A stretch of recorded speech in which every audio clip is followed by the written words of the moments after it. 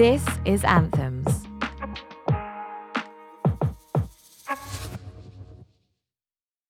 Hello, my name is Jacqui Bardelang.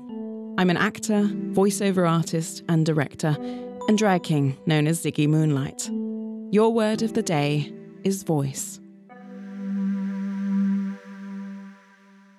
A friend once described my voice as a bit like mutton.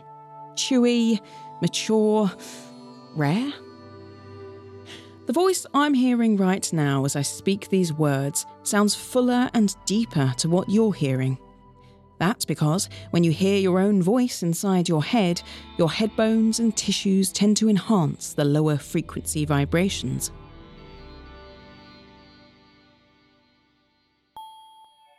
There are so many external factors that affect your voice too. Practically everything that makes you you has a say on your voice. Your language, parents, education, outlook, sexuality, gender. But you can change your voice in endless ways. Through diaphragm control, movement of the larynx, tightness of jaw and lips, to tongue, teeth and air placement. The possibilities are endless. Now, I've never been a very vocal person. I was always accused of being too shy at school. In fact, I find writing a much easier form of communicating. But I learned to appreciate voices when I fell into the world of video game voiceover. I was 23, with a degree in German and Japanese, but no strong desire to pursue any specific career. I just liked video games and thought, well, this might be fun.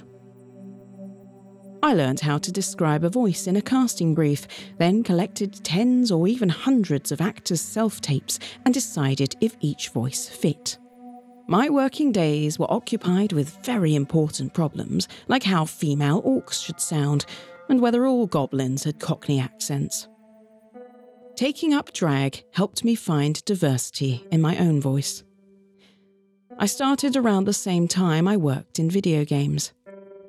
My drag character, Sigi Moonlight, is not one, but rather an eclectic range of different male characters, all united by their suave masculine surface and surprisingly silly feminine core, and differentiated by their voice. It all started with Charles Bronson, the most dangerous criminal in Britain. Then, the wise old genetic Asian man you'll find in every kung fu film. That also sounds like my dad. Then, everyone's favourite fish finger icon, Captain Birdseye. Followed by genetic infomercials voice from the 60s. And David Attenborough talking about the whale penis.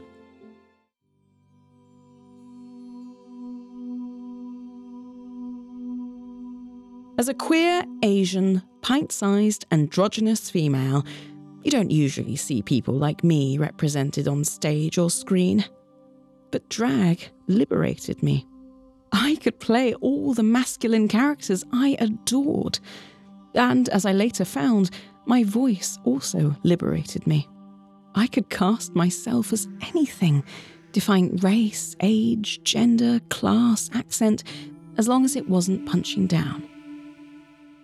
I also owe my voice to my ma.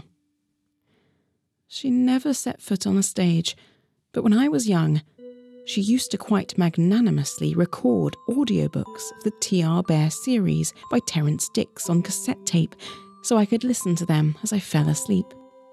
She also animated and voiced each of my teddies, depending on which one was more in vogue over the years.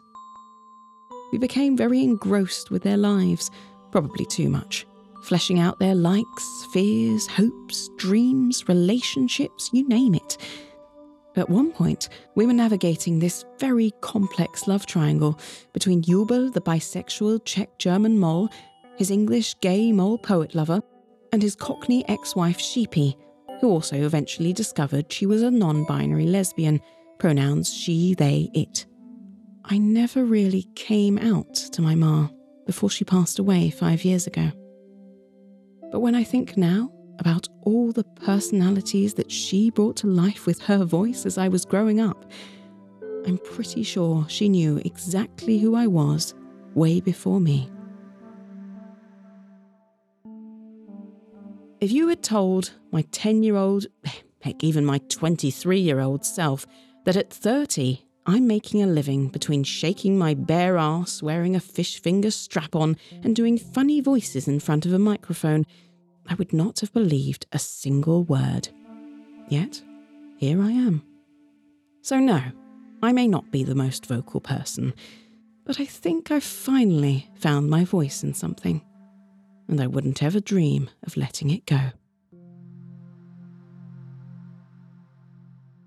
Voice, verb or noun, the distinctive quality, pitch or condition of a person's speech, the right to express your opinion or a feeling that comes to you, especially when you do not expect it.